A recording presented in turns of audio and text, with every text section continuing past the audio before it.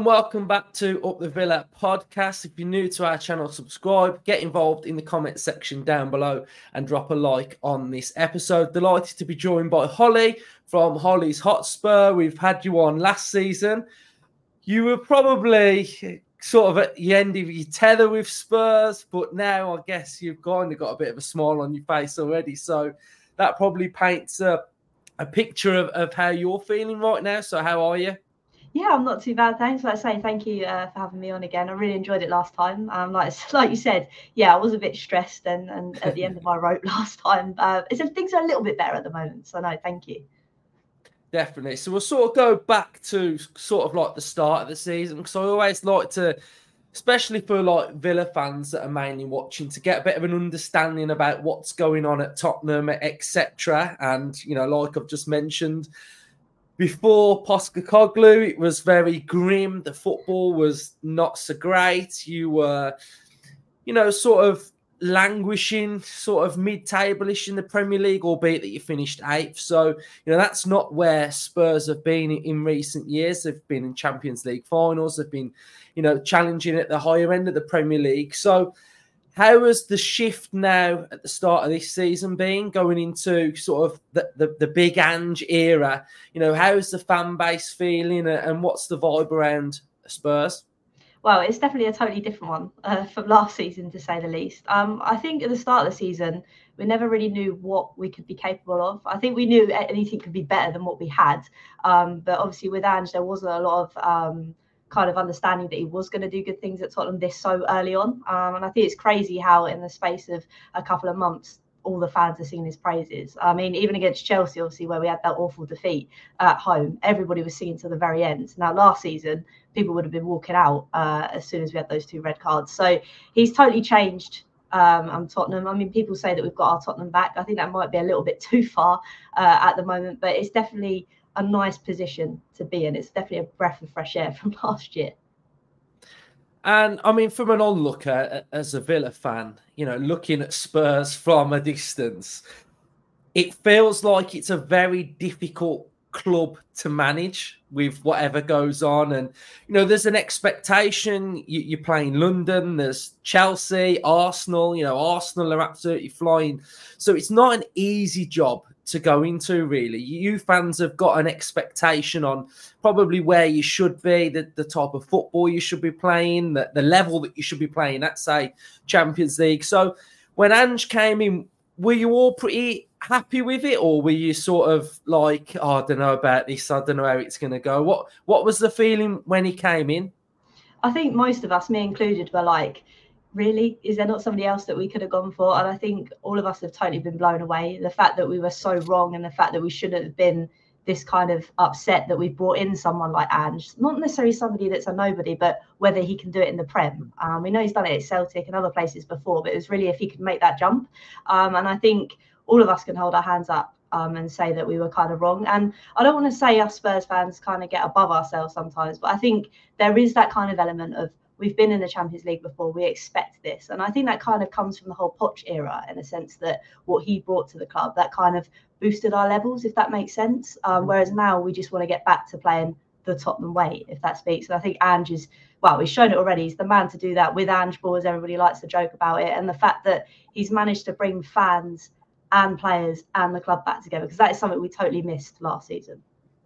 I think when there is success, it brings expectation, and you know that expectation, when it goes below sort of what fans expect from their club, then that's when the fan base starts to get a bit disjointed. And I can understand that's, you know, what probably has happened at Spurs, because like I said at the start, you've been in a Champions League final, etc. You've been in the Champions League, and then when you're not, it's like, well, we want to get back there. And like, even for Villa, it's like we're trying to aspire to get back to being that club that's in a European conversation. So we're trying to, you know, keep going as well. So before Chelsea, I imagine Ange could do no wrong. He was sort of come in, and everything that he was doing was working a treat. The football he was playing was brilliant. The new signings were brilliant. Van de Ven, you know, Vicario in goal. It felt like everything he had to save, it was like a worldy save. And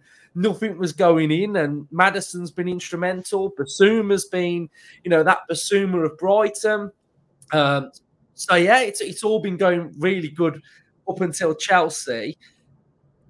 After Chelsea, we've got injuries, suspensions. It feels like this is the first big test for Ange, the way in which cope and adapt and get through this tricky period. So how's the fan base feeling right now?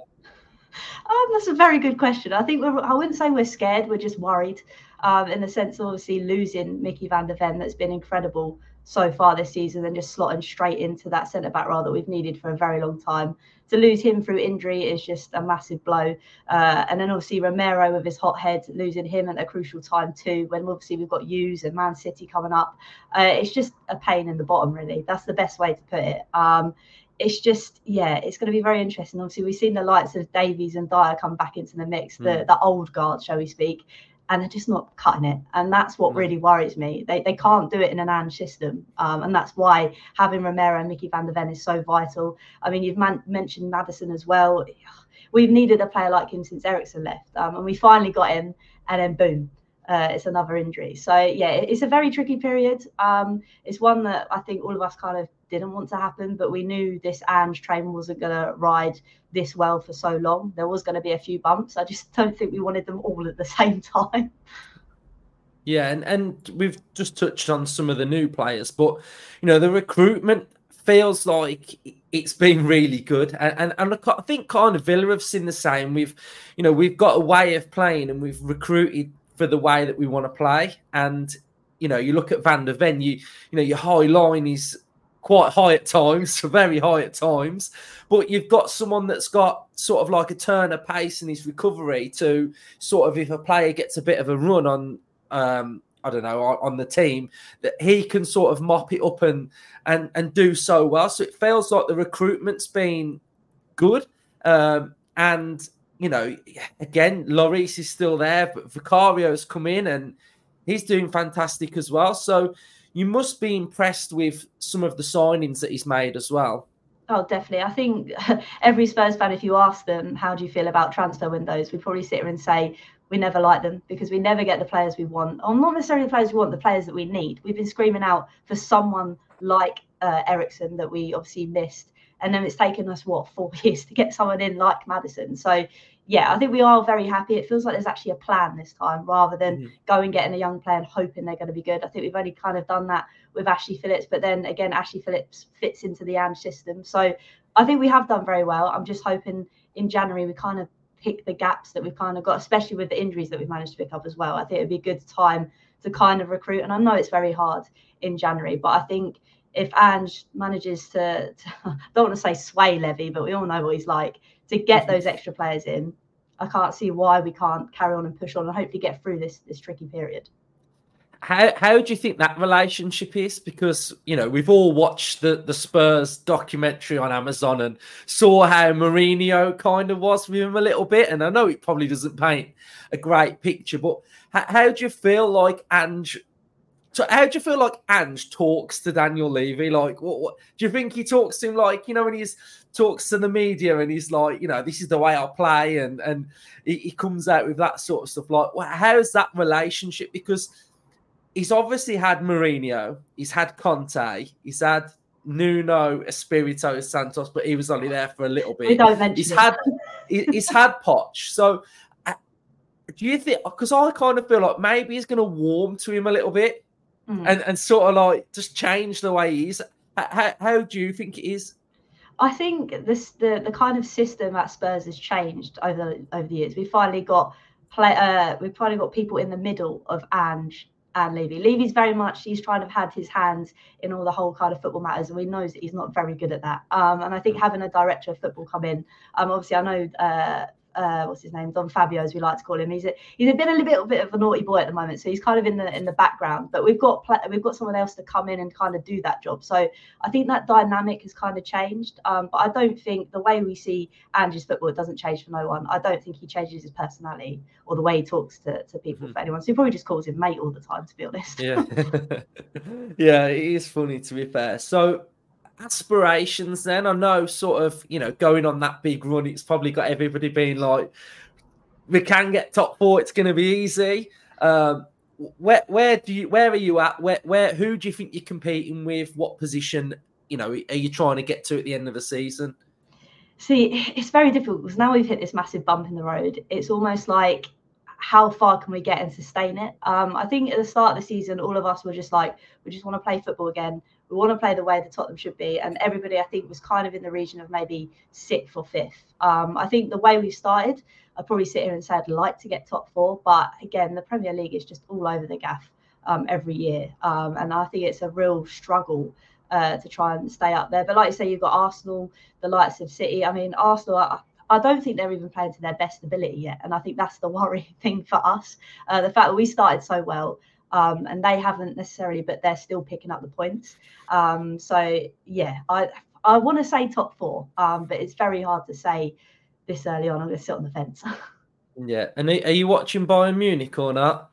No. I'd like to say, I was like, when he left, I was like, that's it, he's done. I'm not going to watch him. But no, I can't not love Harry Kane. I think that's the thing as well, actually, at the start of the season, to lose someone as massive as Kane, and everybody laughs and jokes and say he is Mr. Tottenham. That was a massive thing, not only for Spurs fans, but Tottenham in general. And the way that we started the season, it was like, not as if he was never there, but it was like a whole different Tottenham team, if that makes sense. So the way we've managed to get over that hill again just shows that maybe this is the season we could push over these. I mean, we could say something different after the Villa game, but who knows? Yeah. So let's touch on Villa then. What are your thoughts on Villa so far this season? Absolutely bossing it at home. I mean, I'm glad we're playing you at our home because you have been unreal. I mean, some of the score lines you've had as well is something that, watching Angel is something I want to see, but we haven't really had that yet so far. So I think you're doing really well, and that's what really worries me with our defence at the moment. Yeah, I mean, I am sort of like licking my lips at sort of Davis and Dyer against Diaby and Watkins. I mean, I've just got visions of how it can play out in my mind, but we'll have to see. It's going to be a difficult game. So how do you expect it to go then? Because I watched you against Wolves and I thought you was okay. I felt like Wolves were quite good as well at times. They were breaking through or transition quite a few times.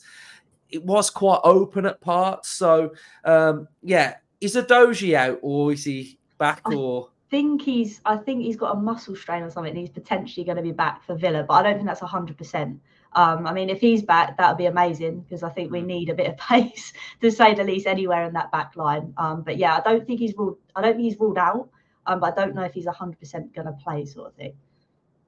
So how do you see the game going in your head?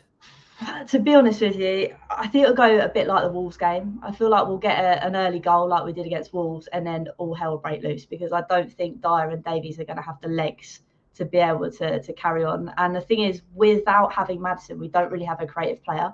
So if something happens, it's going to be from a mad high line and we somehow break through you. I don't think we're going to have a lot of chances again, almost like the Wolves game. And I think where Watkins has that potential duel against Dyer, I mean, his position is all over the place at the moment with Dyer, so he's going to have a field day. My only hope is that Vicario is like Spider-Man and manages to save our bacon. But apart from that, I think it's going to be a big struggle for Tottenham. I want to say that we're going to come and get, but I don't think we're going to get 3 points. I think I'd be happy with the draw. With you, obviously, with your home form's amazing, maybe not so much your away form. So that's the only the straw I can hold on to, if that makes sense.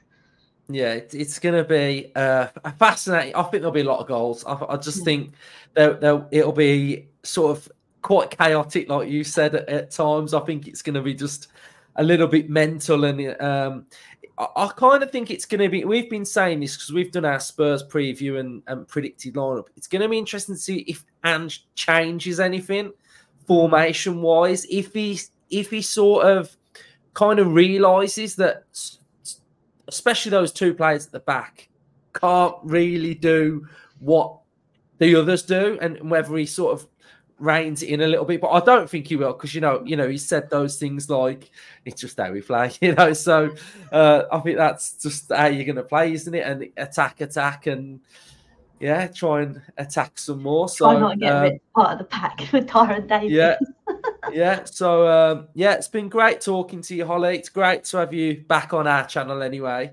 And you know, I think watching Spurs, they've done really well this season. I think everybody likes Ange, don't they? You know, he's just a real likable guy, isn't he? So I wish you well for the season as well. So thank you for coming on, Holly. No, thank you very much for having me on. Like I say, I think the Villa game is going to be an interesting one for both parties. But no, thanks again. And like I say, good luck for the rest of the season, just not at the weekend. See you.